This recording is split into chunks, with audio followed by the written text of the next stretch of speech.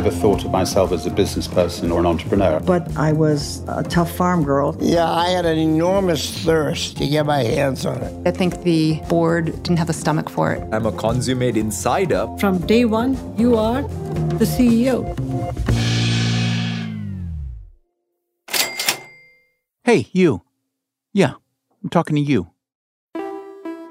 You, for the purposes of this conversation, are on the board of directors of a large publicly traded firm, and you've just learned that your CEO will be stepping down. So, do you replace them with a company insider or an outsider?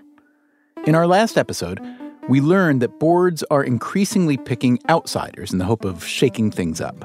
You can't blame them. Just think of all the business school buzzwords about shifting the paradigm and thinking outside the box, pushing the envelope. But if what you really care about is the firm's success, rather than just ticking all the boxes on the buzzword menu, then you'll go with a stable and experienced insider. That's what the data show. An objective, smart, honest, intelligent insider is generally a much better pick than somebody from the outside. On today's episode, we will hear from one such insider who's been phenomenally successful. She runs a huge and hugely visible company, a company whose products you've likely encountered in the last day or two, if not the last hour or two. And yet she herself isn't hugely visible, which seems to be just how she likes it. She's not flashy, just smart, reliable, forward-looking, and just about any other positive adjective you can come up with. If CEOs got reviews, like on Amazon, this one would have 5 stars. From people who shop for CEOs for a living, like David Rubenstein of the Carlyle Group. I've known her for quite a while, and I think she's done a spectacular job.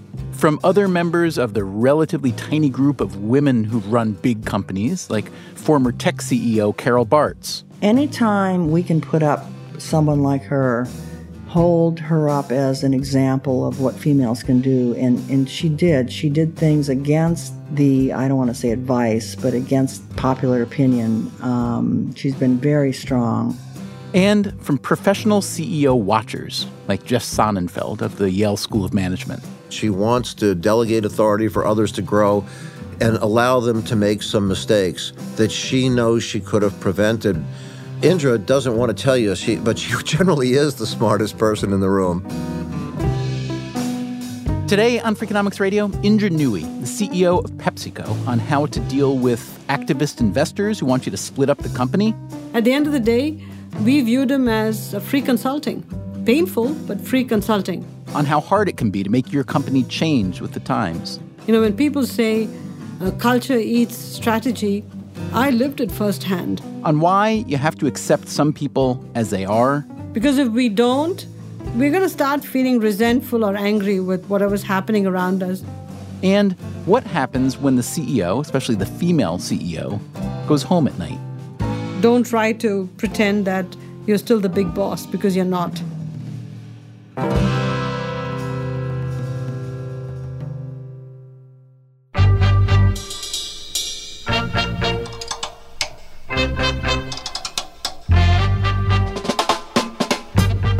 From WNYC Studios, this is Freakonomics Radio, the podcast that explores the hidden side of everything. Here's your host, Stephen Dubner.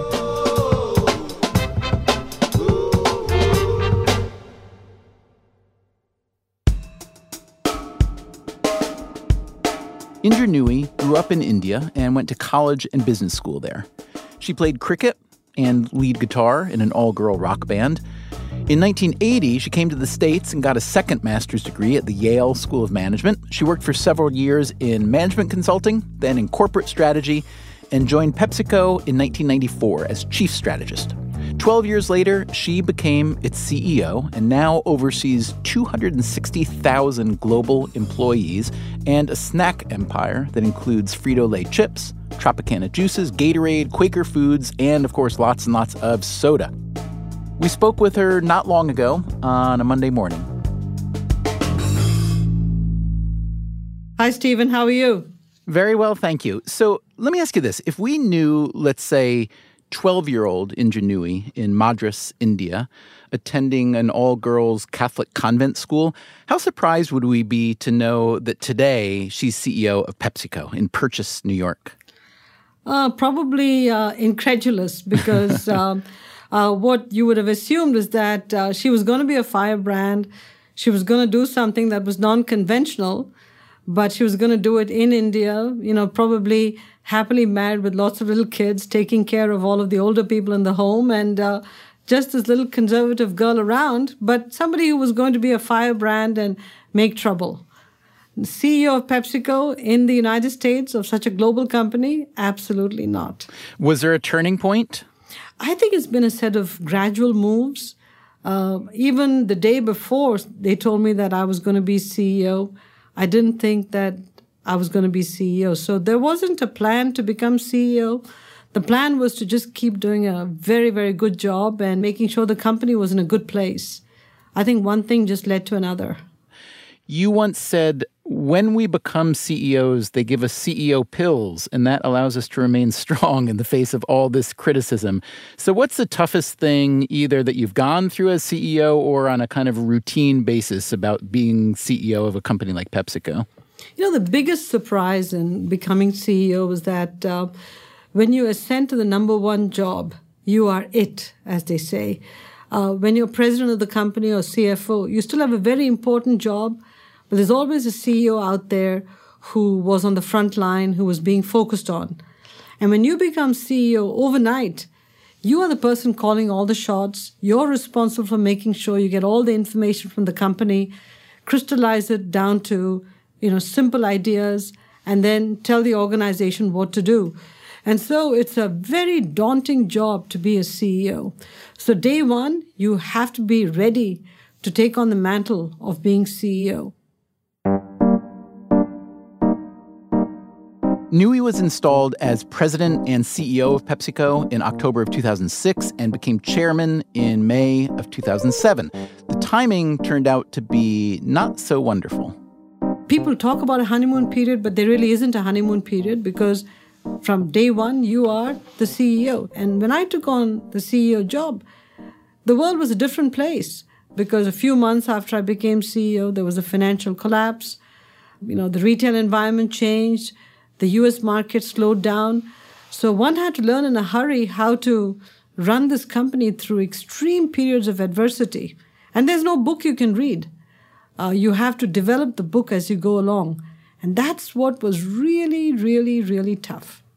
After you became CEO, you spent a lot of time and money essentially reformulating PepsiCo as a food and beverage company much more in line with modern ideas about nutrition. I'd like to speak about the upfront costs of that reformulation, including a dip in market share and some very unhappy shareholders. I think as we looked at consumer trends and we looked at where we thought the markets were growing, we knew we had to retool our portfolio. That was just not even a question. We knew that if we didn't do it, our future was in jeopardy. Did you feel at any point that PepsiCo might come to be seen as tobacco companies came to be seen, kind of peddling an indefensibly unhealthy product? It was never that drastic. It was more, consumer tastes change all the time.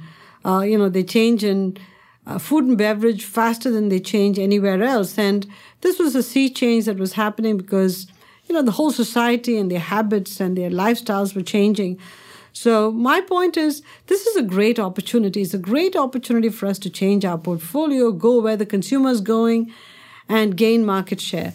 But I was not, stupid enough to say this can be done overnight. I mean, I knew this journey was going to be long, arduous, and was going to be filled with pitfalls, because it's not just the desire to change the portfolio, but to line up the entire company's innovation, marketing, execution, and budgets to go where this marketplace was going. And then we had to change the culture of this company. When people say culture eats strategy, I lived it firsthand, because, I saw how many people sort of said, why should we change our company that's been so successful for a future we don't quite understand? And so one had to paint the future in a very personal way. I mean, I had to use our own employees to say, look, your own eating and drinking habits are changing. If your eating and drinking habits are changing as evidenced by A, B, C, and D, which I was observing at work, why do you believe the rest of the consumers out there, their habits are not changing? So once you start to change the culture of the company, everything else happens fast. So I think this core culture change is what took so long. And through that process, obviously people were impatient because, the way our whole investing works, it's, you need to make the strategic changes. Yes, we know that the marketplace is changing and you have to change, but you've got to do everything while delivering phenomenal returns in the short term. That's a tough one because change takes a little longer than investors expect. You, like most big public companies, have dealt with activist shareholders. You seem to have taken mostly a firm line with them, including Nelson Peltz, who wanted you to spin off Frito-Lay. He eventually exited his position in PepsiCo with a pretty nice profit. I'm curious what you did to celebrate when Nelson Peltz exited that position. Believe me, and this might sound incredulous, but we didn't celebrate when he came in. We didn't celebrate when he left. Because at the end of the day, we're all activists inside the company. I own almost 50 times my salary in PepsiCo stock. My entire net worth is tied up in PepsiCo. And if somebody as an activist came into the company and suggested we do things differently, we study every idea very, very carefully. Because if they have an idea for us to run the company better than we are, we will incorporate it. But if their idea has more risks than upsides, then we have to worry about the company. So at the end of the day, we are maniacally focused on the success of PepsiCo and our shareholders. And we're not just listening to ideas. We think about the implementation. And so when Nelson Peltz came in, believe me, when he presented his white paper to us, we studied every chart, every idea, and had multiple conversations with him because at the end of the day, we viewed him as a free consulting. Painful, but free consulting. So there were a lot of little operational things that Nelson opened our eyes to. And I'd say at the end of the day, any activist who's been in PepsiCo stock will tell you that we treated them with great respect. We listened to them. We took in whatever we thought made sense. And where we thought our strategy was in a better place, we stayed firm.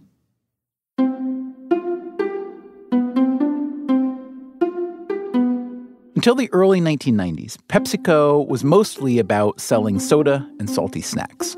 Then it began to diversify. Under Nui, the company now groups its products into 3 categories: fun for you, better for you, and good for you.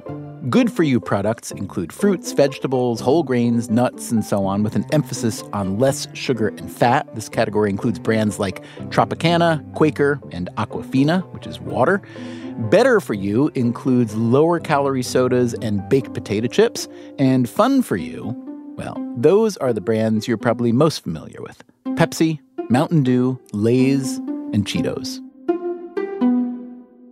I understand that men and women eat chips very differently. Can you tell us the differences? I think, when you eat out of a flex bag, one of our single-serve bags, especially as you watch a lot of the young guys eat the chips, they love their Doritos and, they lick their fingers with great glee. And when they reach the bottom of the bag, they pour the little broken pieces into their mouth. Because they don't want to lose that taste of the flavor and the broken chips in the bottom.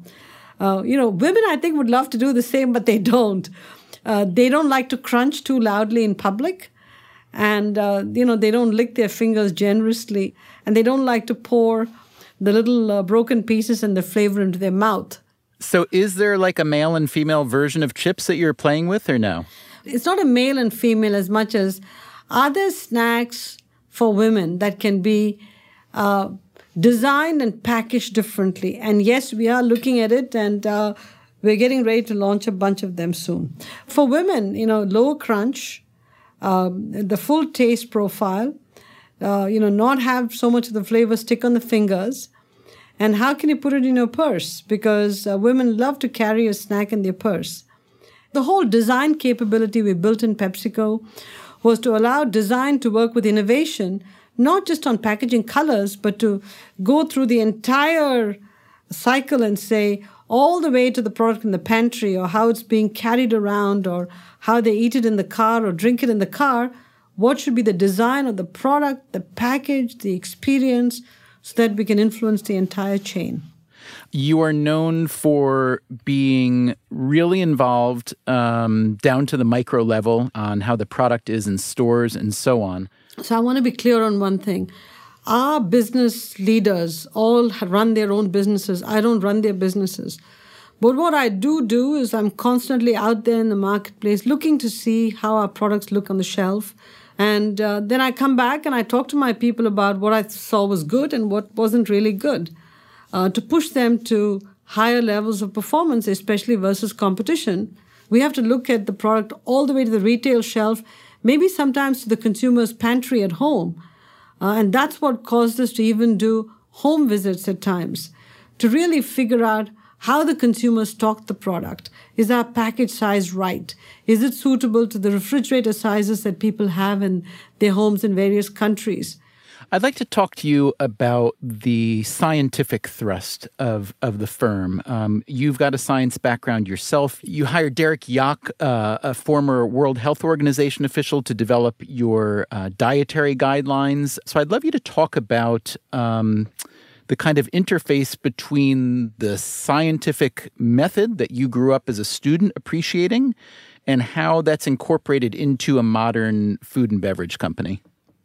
One of the things that my experience has taught me is that if you were trained as a scientist in your, youth, through your high school and college, if you stay with the STEM disciplines, you can learn pretty much all of the subjects as you move along in life. And your scientific disciplines play a very important role and ground you very well as you move into positions of higher and higher authority, whatever the job is. It's very hard to learn science later on in life. So one of the pleas I would have for most young people today is stay with STEM as long as you can. Now let me get to the question that you asked. I think one of the big things we realized in PepsiCo is that we were very good at line extensions of our products. We had more development in PepsiCo than we had research. So we could do flavor extensions of our products. Occasionally, we could buy and build on a new product. But we were not very good at meaningful innovation or meaningful package transformation or meaningful ingredient development that could, in fact, apply to multiple products. We knew we needed to build a very strong R&D capability because the name of the game going forward was incremental innovation. Incremental in terms of top-line growth and incremental in terms of pricing and profitability.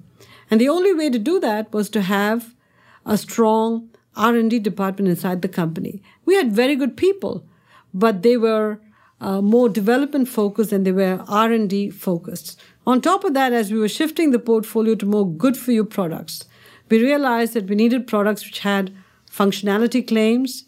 Whatever claims we made had to be rooted in science. They couldn't be flaky claims because when it comes to nutritious products in particular, people are very sensitive as to exactly what you say on the package because the ingredient list has to reflect, exactly what you're suggesting in the front of the product. I'll give you an example. When we bought Sobe, one of the Sobe products was called liquid liposuction. And that was Sobe Lean, liquid liposuction. When Sobe was an edgy, small business, they could use these interesting words to describe their product. The minute PepsiCo bought it, liquid liposuction had to come off the bottle.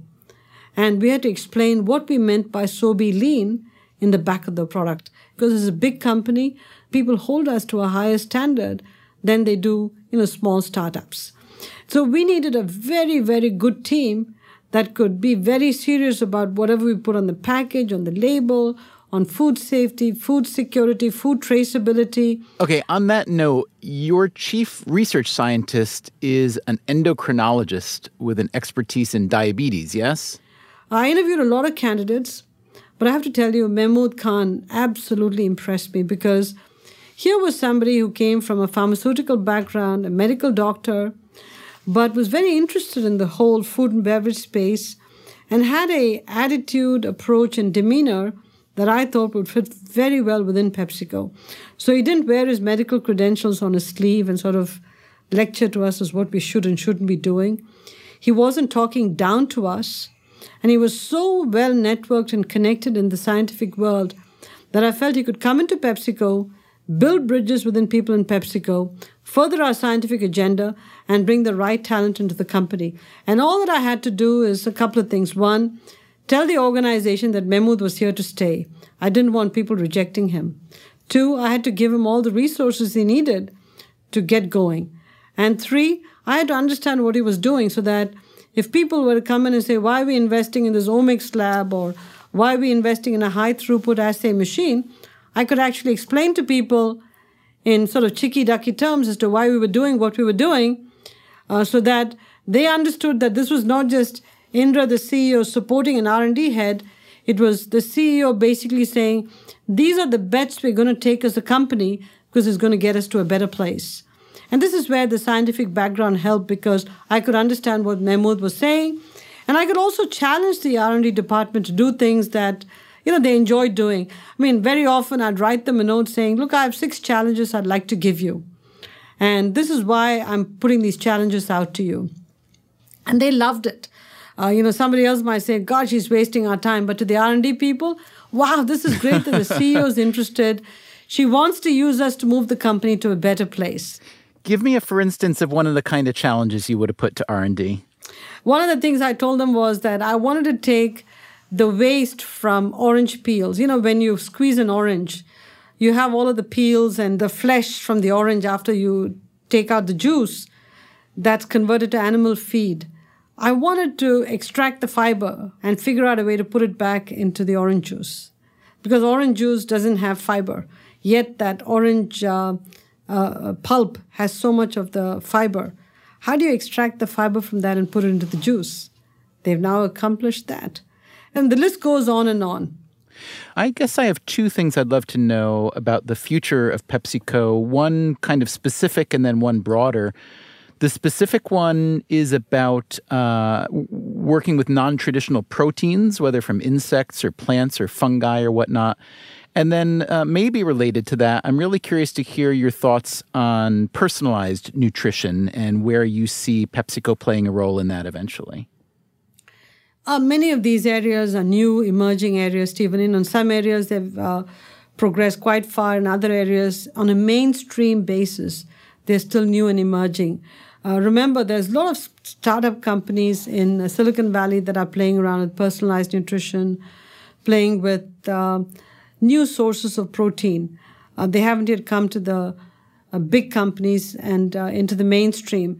We have bets that we are making with lots of little companies to think about personalized nutrition for athletes through Gatorade. We are working through other VCs to see how we can place bets on a group of companies working on non-traditional protein sources. The thing we have to be careful about is not trying to accelerate into the big leagues, something that's still on the edge and something that people are still getting comfortable with. So we are very judicious in making sure that when it comes to PepsiCo, it's ready to be scaled up. I mean, an example is Kevita. When we first invested in Kevita and kombucha, it was still an emerging trend. But the way we structured the deal with Kevita, when we felt this was becoming a mainstream trend, we could buy it and scale it within the PepsiCo system. If you look at the history of American industries, American companies over the course of, let's say, 50 or 100 years, most of the big firms disappear, right? Because times change and it's really hard to change a company to keep up. So keeping that in mind, if indeed the global appetite for the kinds of food and beverages that you make were to decline substantially, could you imagine PepsiCo repositioning itself as a very, very, very different kind of company, maybe a personalized nutrition company per se? Yes and no. I think we have to understand very clearly the core competences of our company.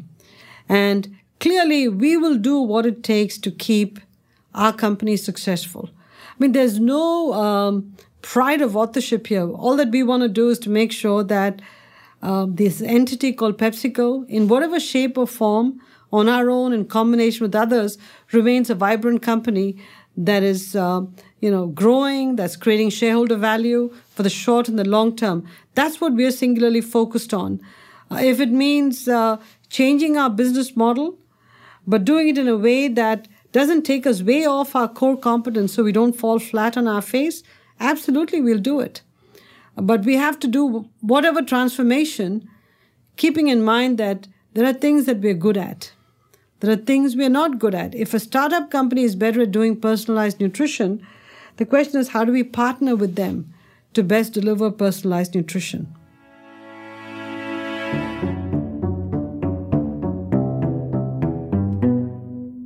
Coming up on Freakonomics Radio, a different kind of partnership for Ingenuity, the one that happens at home. Because at the end of the day, your first priority is being sort of a wife and a mother and a daughter-in-law and all those roles we have to play.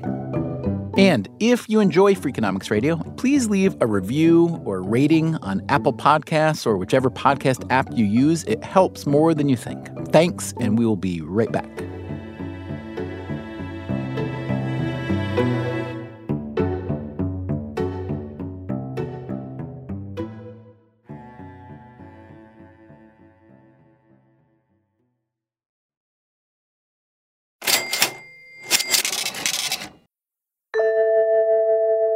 Pepsi Cola was invented by a North Carolina pharmacist in the late 19th century.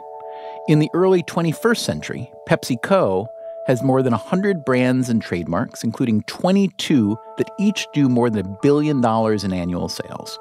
The company has a market cap of around $170 billion. We're speaking today with the CEO of PepsiCo, Ingenuity. You are known for working hard, 20 hours a day, 7 days a week, I've read. I don't know if that's even possible. Is that true? Close. I'm just curious what you actually do in a given day, considering there is probably no given day in your job. But maybe today, just give us a sense of what your work day is actually like. Today, I woke up at 4 a.m. and I read the balance of the stuff I hadn't read over the weekend from my mail. And then I played tennis for an hour. Then I came to work at 8:30 this morning. And I go till about 10 o'clock tonight. I have back-to-back meetings. Then I go to the design studio this evening. I spend the evening with all the designers of PepsiCo. Then I take them to dinner, all of them. And over dinner, they get to ask me any questions they want on any topic. That'll probably last for 2 or 3 hours. And then I'll get home by about 10:30 or 11 tonight. I'll probably read whatever mail came from today till about midnight, go to sleep, and be back up at 4 a.m. tomorrow. And that's a normal routine. Most important question out of all that, did you win tennis this morning? I don't play competitive tennis. I have a pro, and I just hit with a pro because, at this point, I have no time to go play in a league. Right. Let me ask you, this is a standard question we ask a lot of people. I'm very curious to know how you'd answer it. What's something, Ingenuity, that you believed to be true for a long time until you found out that you were wrong? I'm going to say something which you might actually chuckle about. For a long time, especially given my cultural upbringing, I thought, you just listened to your parents and you did whatever they asked you to do until I had my own kids. And they told me, no, we are people too. We have our own mind. We do our own thing. And I learned the tough way that, the rules that applied to me from my parents to me, I was a very dutiful kid in many ways. And if the parents said, jump over this line, you jumped over the line and you didn't ask questions.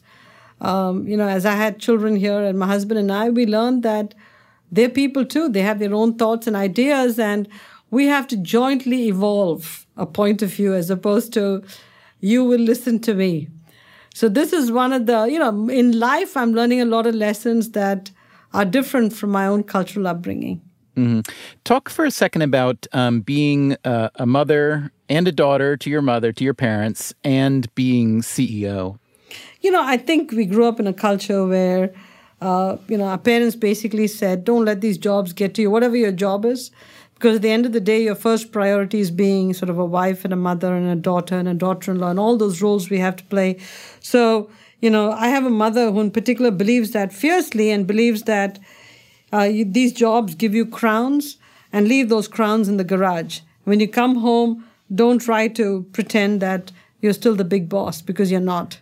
Does that seem a little unfair? Because if you were born male, that she probably wouldn't say that to you? That's correct. But, I can't change her. So I can either spend my time trying to change her or just say, let her think whatever she wants. All the times that she's with me, I leave the crown in the garage. The rest of the time, I at least bring it and leave it on the front door or somewhere or a table instead of in the garage. You know something, Stephen? I think we all have to develop adaptation strategies. Because if we don't, we're going to start feeling resentful or angry with whatever's happening around us. From my perspective, my mom says, leave the crown in the garage. Fine, I left it in the garage. I've been married 37 years to the same guy. I don't think I could have balanced all of this had I brought my crown into the house every day. There's no way it would have worked. And would I have liked to have brought it in?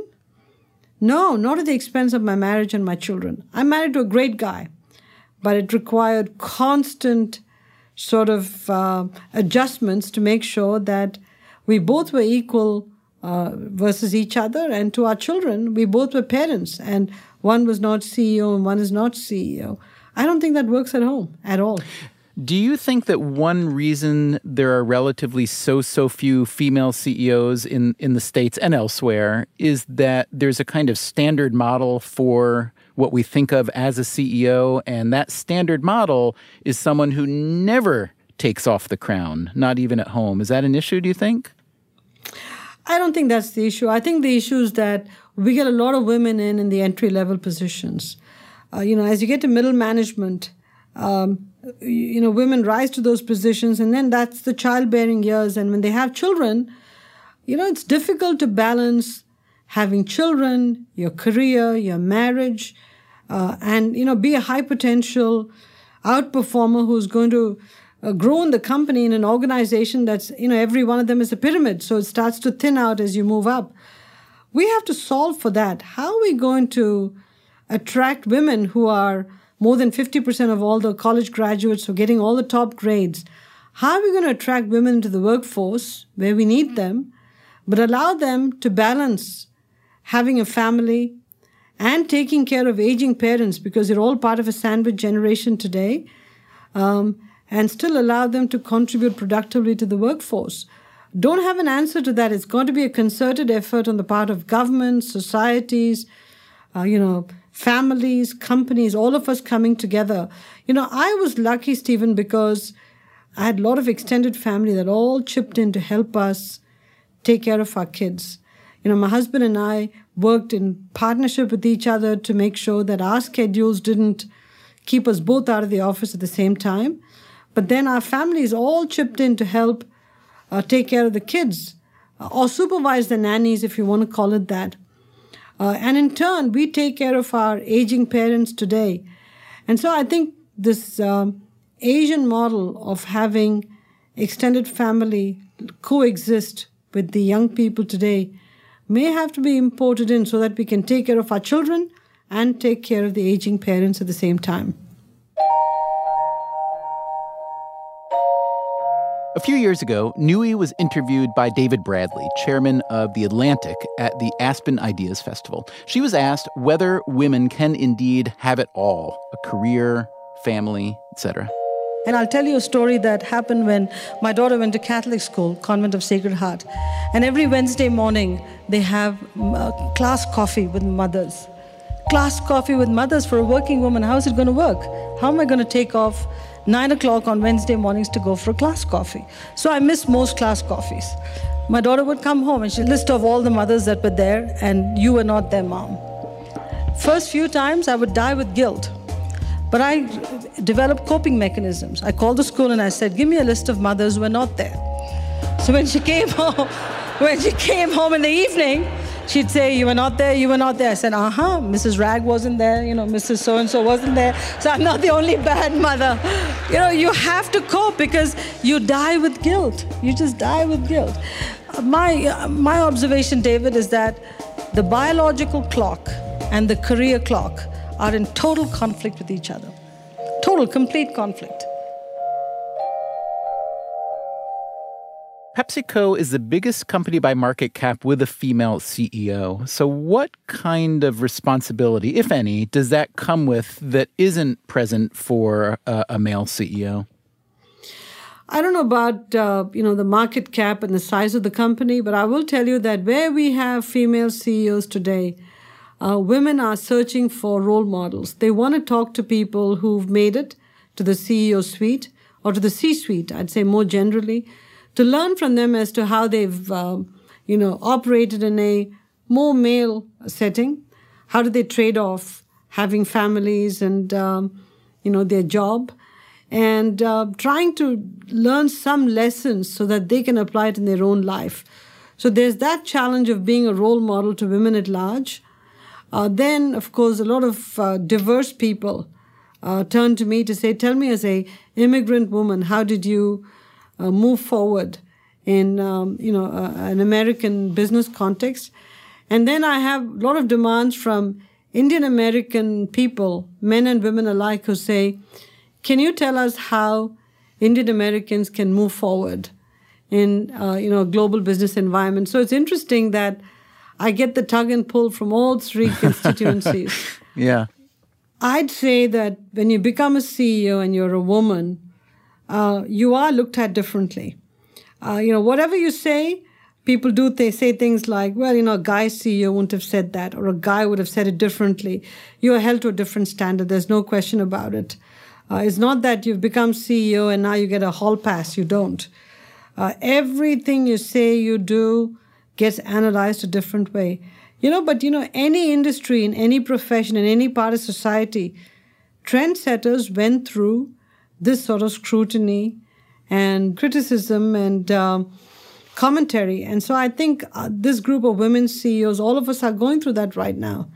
Hopefully, as the numbers get bigger, and I hope they do, nobody's looking at us as women CEOs, but just as leaders of big enterprises. I hope that day comes sooner than later.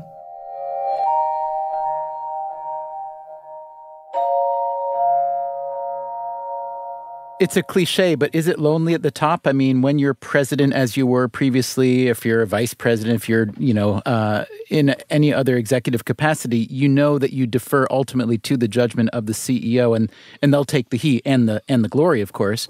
When you're though, at the top, what do you do about that? And really, is it lonely? Incredibly lonely. But again, as you said, it's a cliche. What you've got to do is talk to a lot of people, especially other CEOs that you trust, to learn from them in terms of what they did when they were faced with similar situations. And so there's no question it's lonely, but you've got to create your own ecosystem in your own kitchen cabinet so you can sort of alleviate some of the loneliness without, giving away any confidential information.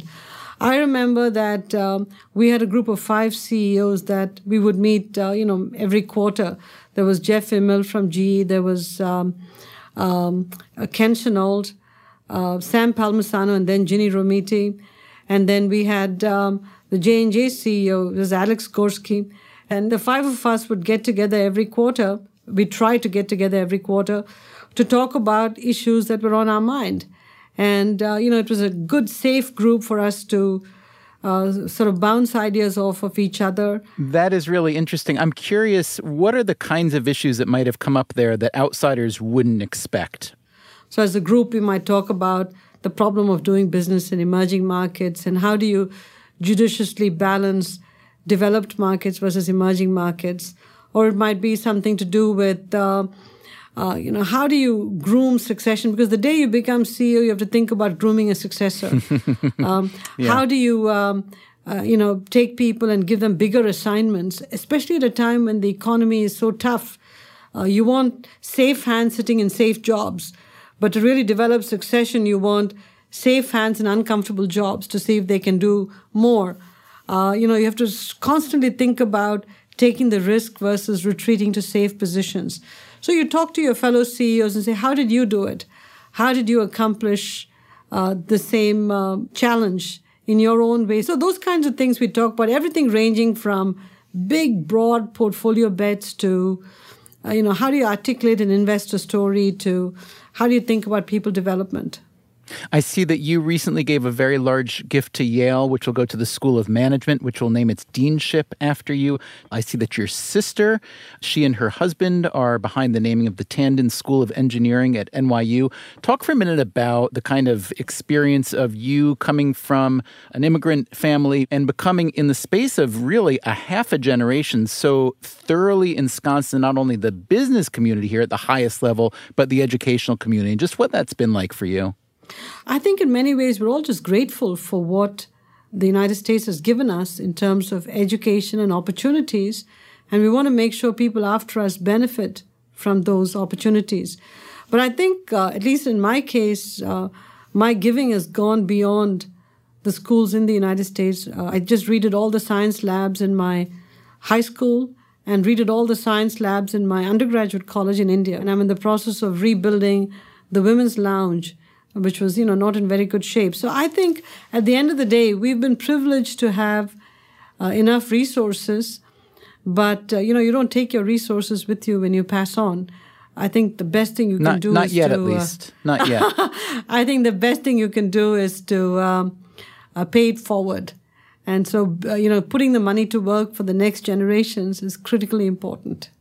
When you, I think this was in association with your gift to Yale, you were quoted as saying that business issues are never just business issues. And my most ardent hope is that this endowment will teach future generations of leaders that the most successful companies of tomorrow will do more than make money.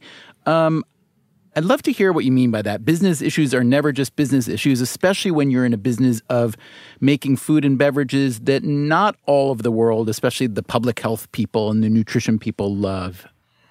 Our company's business was developed and grown at a different time. As society became more sedentary, for whatever reason, the offering of foods and beverages to that society, to the sedentary society, has to change. It's not a or game, it's an and game. There's a time and place for the fun products, but now increasingly we have to develop good-for-you products that are suitable for an increasingly sedentary population.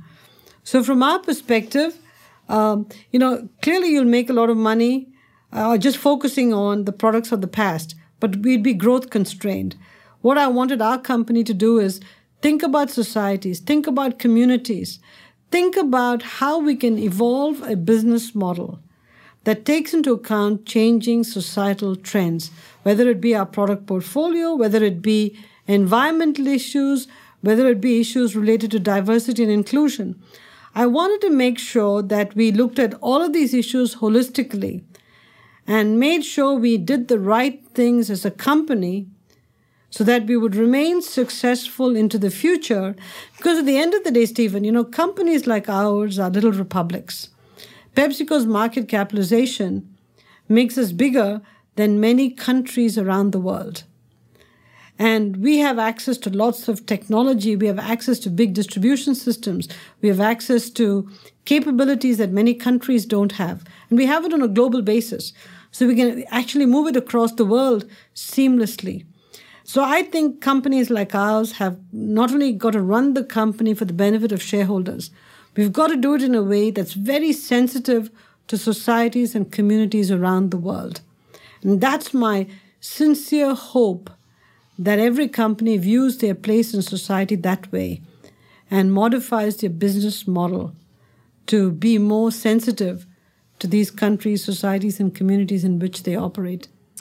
So if you were not Ingenuity, but maybe a marketing executive working for Ingenuity, or maybe a food scientist at PepsiCo, or maybe even an intern, what would you say about Ingenuity as a boss? I'd say somebody who has very high standards, who holds us to high standards, but helps us get to these higher standards. Somebody who's very demanding, but also very caring. Somebody who works as hard as we do, doesn't just delegate and go off to play golf or, have a relaxing life, but is there alongside us, helping us get to a better place, but also pushing us and herself to be a better person and a better executive. I think that's what they'd say about me.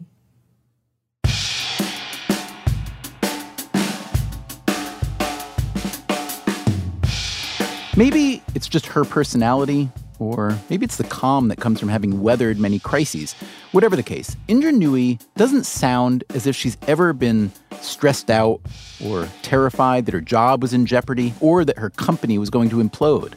But stress and jeopardy and potential implosion, that's why CEOs are paid the big dollars. So, coming up next time on Freakonomics Radio, the secret life of CEOs continues with all the trouble a CEO gets to deal with, from consumer rebellions. There were maybe 15 or 20,000 people who were very upset. To changes in consumer preferences. We tried too hard to keep our old model alive. And huge changes in technology. And then iTunes came along and the internet came along. Don't forget macroeconomic problems. The Japanese were coming. They were eating our lunch. And good old-fashioned fraud. And the guy called me and said, Jack, we've got $400 million missing. Also, the joy of personnel issues. How do you fire the one person who's actually going to get you over the finish line? As Indra Nooyi told us today, when you are CEO, you are it. Next time, what being it really feels like. Taking those decisions that impact people's lives and livelihood is not easy. It weighs very heavily on me personally. That's next time on Freakonomics Radio. Also, would you like to appear in a future episode? We are working on a story about what's called moral licensing. It's the idea that if you do one good deed, you might somehow feel entitled to follow it up with something much less good. Like, you visit your sick grandmother. I am such a good person, you tell yourself, and then you go home and cheat on your taxes. So we want your stories of moral licensing.